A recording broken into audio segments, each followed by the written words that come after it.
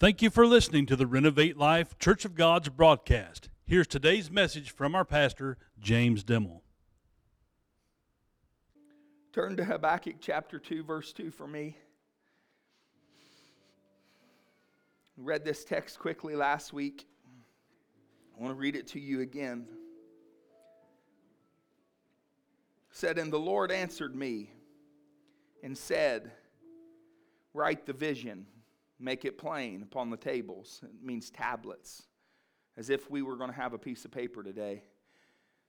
"That they that read it may run with it, or they that may run that readeth it." The Bible makes it clear that in the last days that the spirit of the Antichrist will be loosed. And how many people understand that he has been loosed? That we're fighting a spiritual battle along with the things that we face every day. And I want you to understand that as you can be seated, I prayed. I want you to understand as we face these spiritual battles that there are people that should be sitting on these church pews to hear it that aren't. And there are people in our families that and people that we know and our co-workers that should be sitting in these church pews and that aren't. Well, Pastor, that seems like it's pretty heavy this morning. It's heavy on the church. It's not just heavy on the pastor, it's heavy on the church. Because if you begin to realize that the family that you deal with every day and the co-workers that you deal with every day that don't know the Lord, we need to get back to the anguish of praying for our families and praying for our co-workers and having the vision to see them sit on the church pew, praying for our husbands and praying for our wives and praying for our grandparents and praying for our aunts and uncles. That is where the family becomes strong. It's called unity. Satan wants to break up unity. Even in the marriage, God put them together as one, and Satan wants to break up that unity because if he can break them apart and if they're at opposing poles, I want you to understand that they will never be able to come together like God has asked them to. That's not even my message today. The Antichrist is roaming to and fro. Have you ever wondered why that you don't see the sinner run to the altar anymore?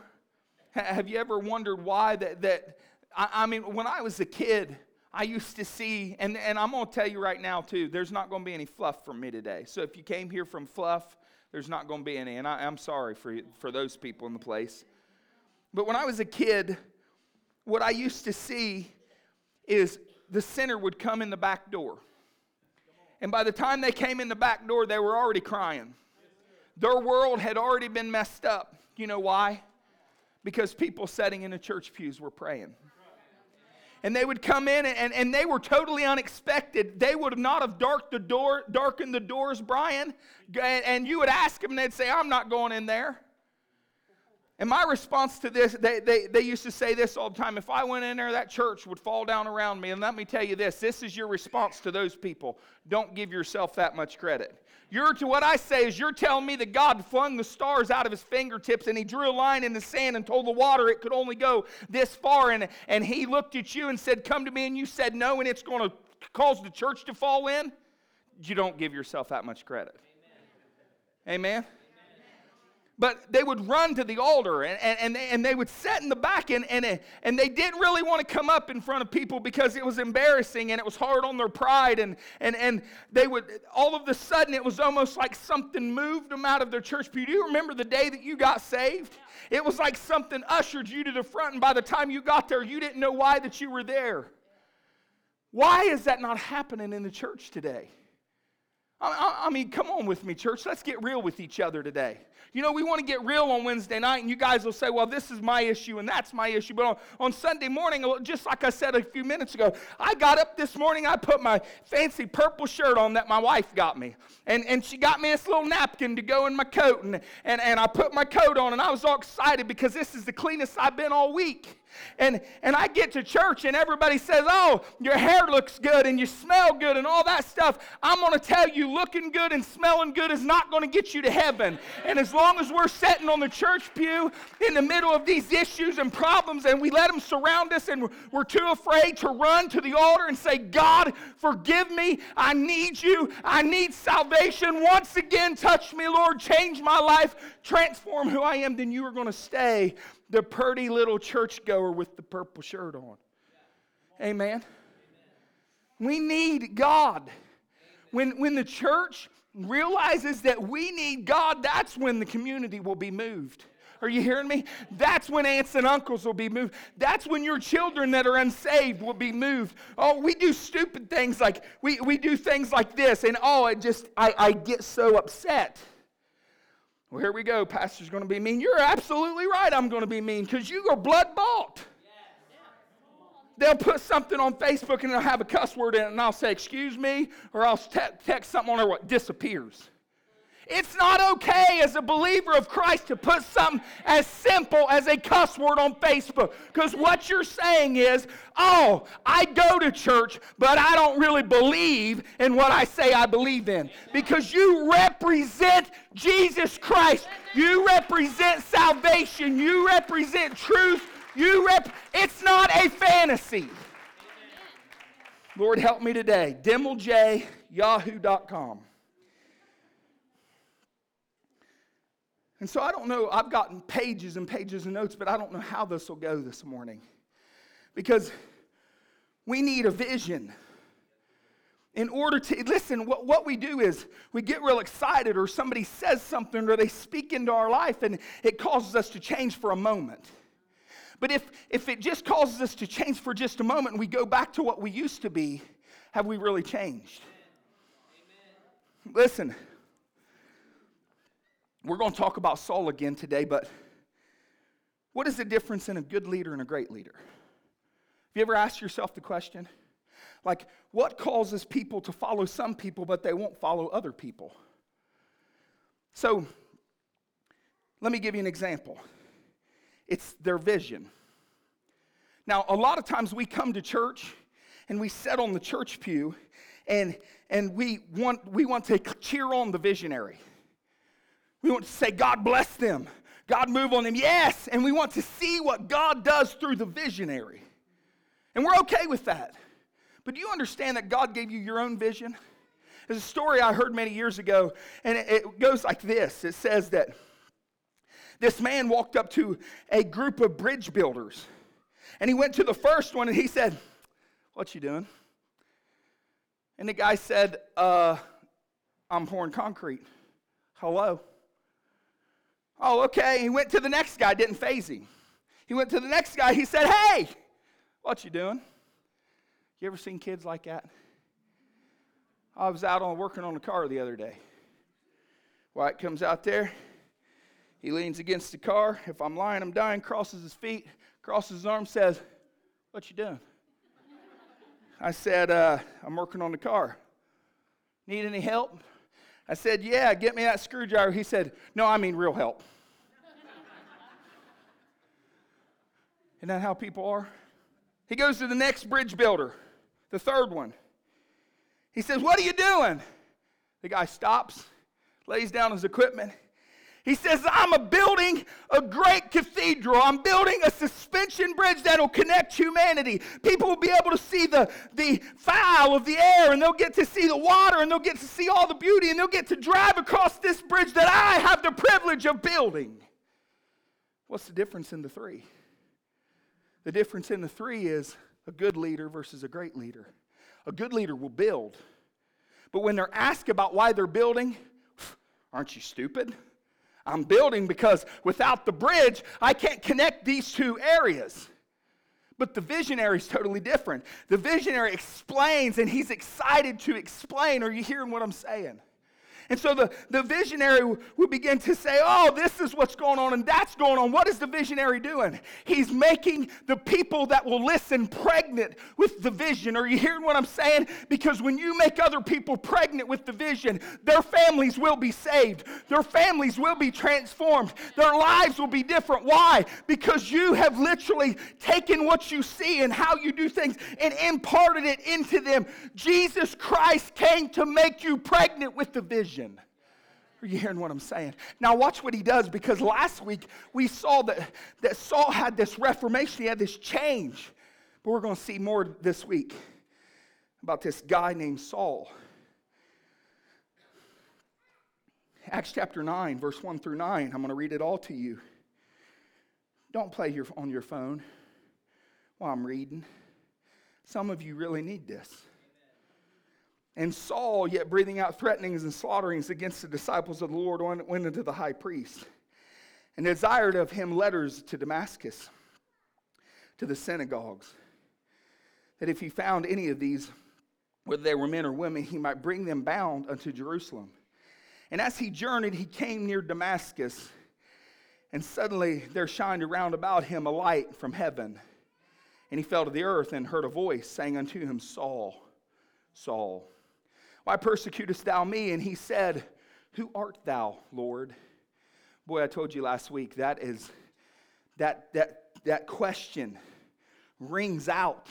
That question rings to the people in the church pew. We are sitting in the church pew, and God is coming to us with an encounter of his blessing, an encounter of his power, an encounter of his praise, and we are saying, who are you? Hello? Saul thought that he was in the exact vision that God had for him. But when he had a real collision with God, he had to ask, who are you? And listen to what is said. And the Lord said, now I want you to get this. And the Lord said, and the master controller said, that's what that word means. And the master controller said, what wilt thou have me to, or I'm sorry. And the Lord said, I am Jesus, whom thou persecutest. I'm the one that you say that you love. I'm the one that you're talking about, but you've missed the boat. Are you hearing what I'm saying? We're coming to church every Sunday. We're sitting on the church pew, and we're hearing good songs, and we're hearing, I hope, good preaching, and we're doing all these things. But when we leave this place, that is the end of our foresight. We go out of this and we turn ourselves off. Come on with me today. Why in the world do we think that people that are all around us every day are going to go to heaven? Praise the Lord, Pastor. You don't have to praise him. I'll praise him for you. He's wonderful, mighty, holy, righteous. Yes, you're right on line with it. Preach, Pastor. We need to preach the word of God. We need to be instant, in season, out of season, reprove, rebuke, exhort with all long suffering. Why are we not doing it? Why are we not doing it? It's a vision problem. You want the church to grow? Pastor, why are you always talking about vision and church growth? That's how people get saved. See, it's not so the church can spend $1,500 on inflatables, because God knows we don't have it. Every council member in this room, raise your hand. Do you know that we don't have it? But boy, we're just putting out the inflatables like we own them ourselves. Right? And somehow, somewhere, some way, the money gets in the account. Why? Because God is moving us towards the vision. I want to make you pregnant with what God has for this little church called Renovate Life. I want it to be so much a part of you that wherever you go, it just falls out of you. Well, hey, how you doing this morning? Well, I'll tell you right now, my pastor, he just preached the greatest message this morning. If you got a lie, go ahead. And I'll tell you right now that you need to be in the house of the Lord, and you need to hear what God's saying, and you need to let God move on you, and you need to let God touch you. I'm telling you right now, God is moving on our church. And the guy sat there thinking, all I did was ask how your day was. Well, don't you get it? I'm having a great day. I'm blessed and highly favored. I text people at our church. They'll say, how you doing today? I say, what? BHF. People text me and say, what? I'm blessed. See, I want to be like the kids. Everything's an acronym. They'll say, what? I'm blessed and I'm highly favored.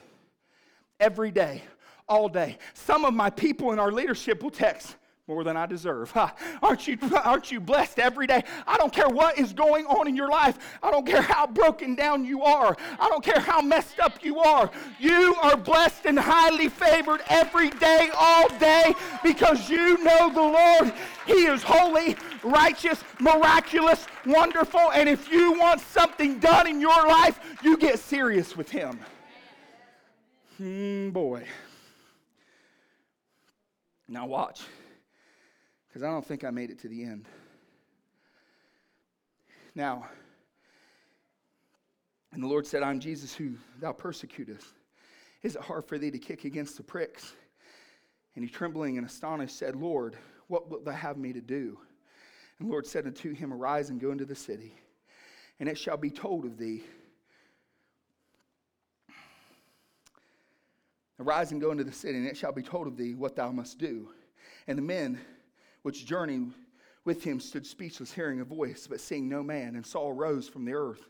And when his eyes were opened, he saw no man. But they led him by the hand and brought him to Damascus. And he was 3 days without sight, neither did he eat nor drink. Now this is what I said to you last week. All of the sudden, out of nowhere, Saul was exposed to the real situation. See, we create situations in our life because we can't handle the truth. The reason that people don't come to the house of God is because they can't handle the truth. There's a movie, I don't remember the movie, but the guy says this, you can't handle the truth. Do you remember the movie? A Few Good Men, that's right. You can't handle the truth. Now, let me give you the quick storyline of the movie. There's a lawyer that puts this general on the stand, right? And this general is just the most arrogant thing you've ever seen. Because he believes in what he's doing so much so that he feels like he's above the law, right?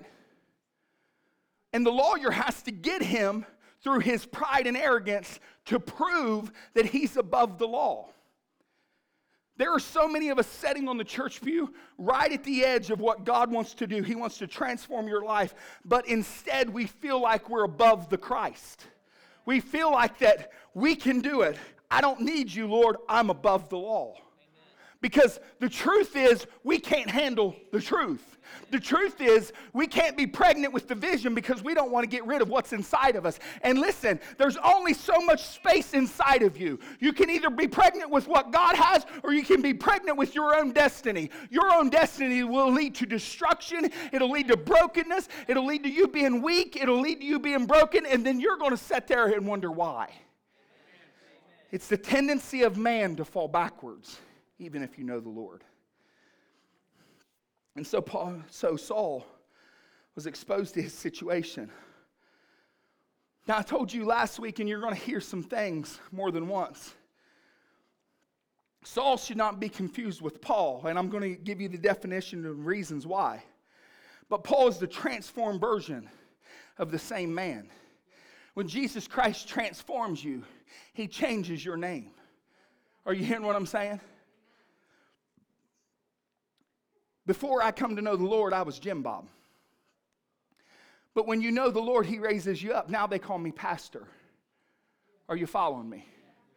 Now sometimes I get Pastor Jim Bob. Do you know why? Because I'm the transformed version of the same man.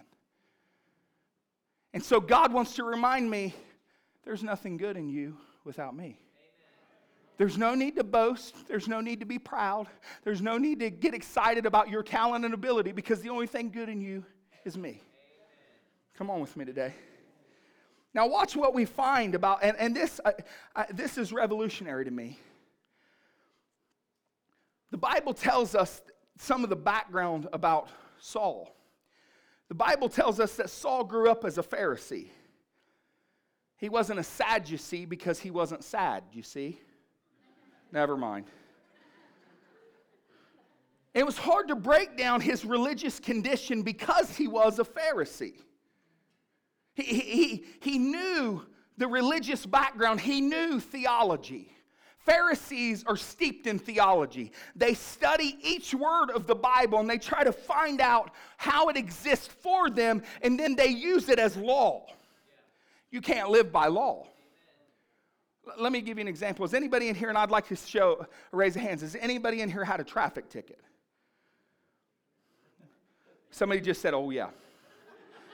That means he might have like 3, 4, or 5. Okay? So just about everybody in this place has a traffic ticket, but it's the law, right?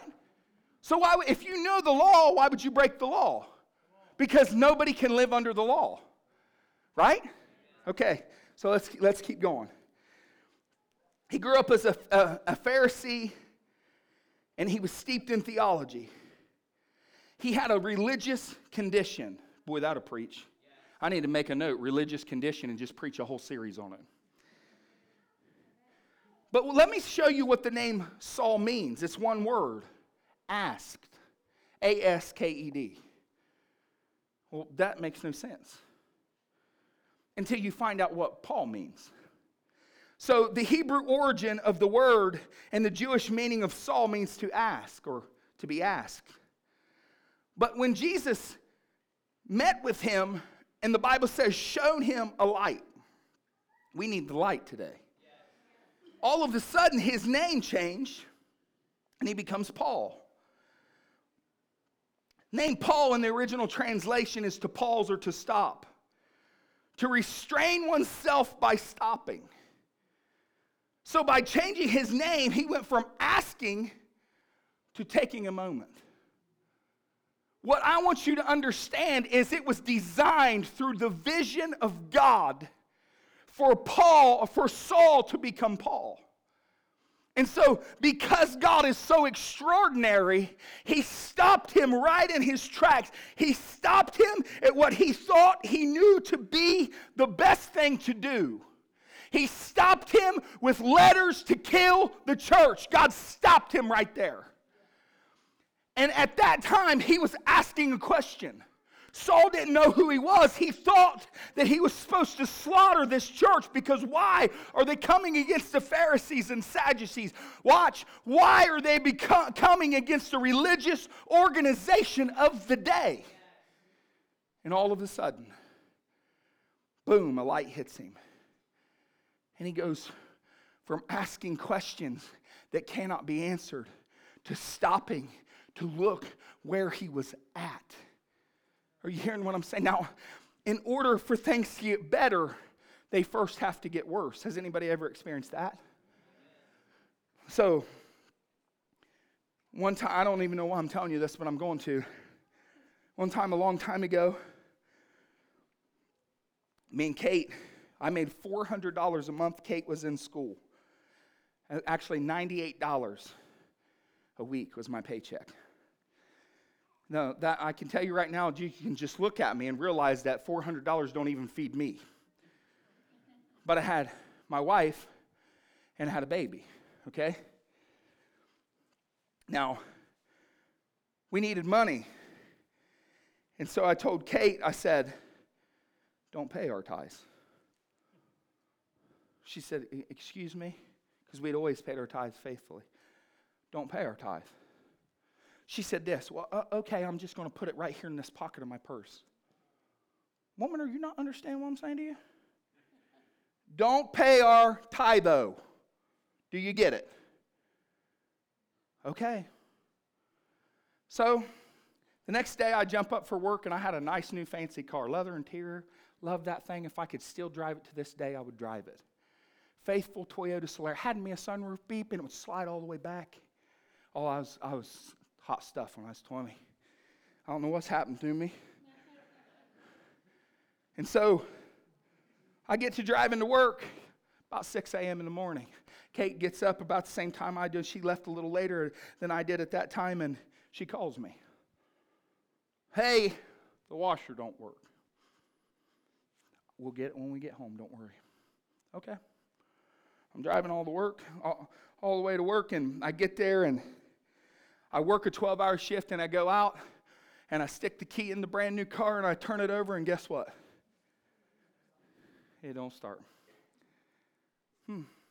Have to call the wrecker service to come get me because I'm having all these issues and problems. And I had way more problems than that.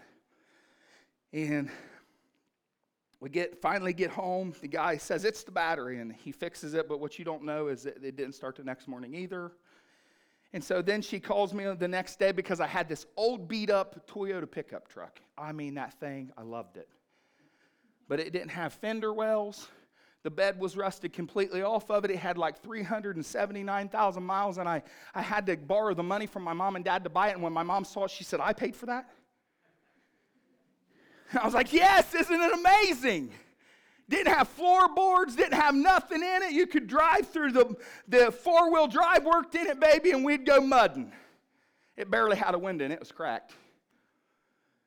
I get in the big Toyota to go to work. And I get all the way to the work, and I had tried to fix the bed. And anybody that knows me knows that I'm definitely not a mechanic. And so I put this epoxy on the back of the bed to make it look like it had fender wells. And I'm driving, and they fall off.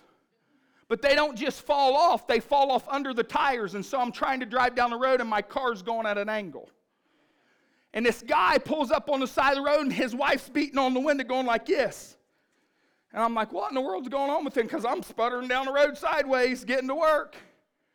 And I stop and have to rip these big things off that I put on there, right? With fiberglass and cardboard. Never mind. And so I get to work. I worked at the emergency department then. I pull in. Everybody's looking at me like, "Where's your fancy car?"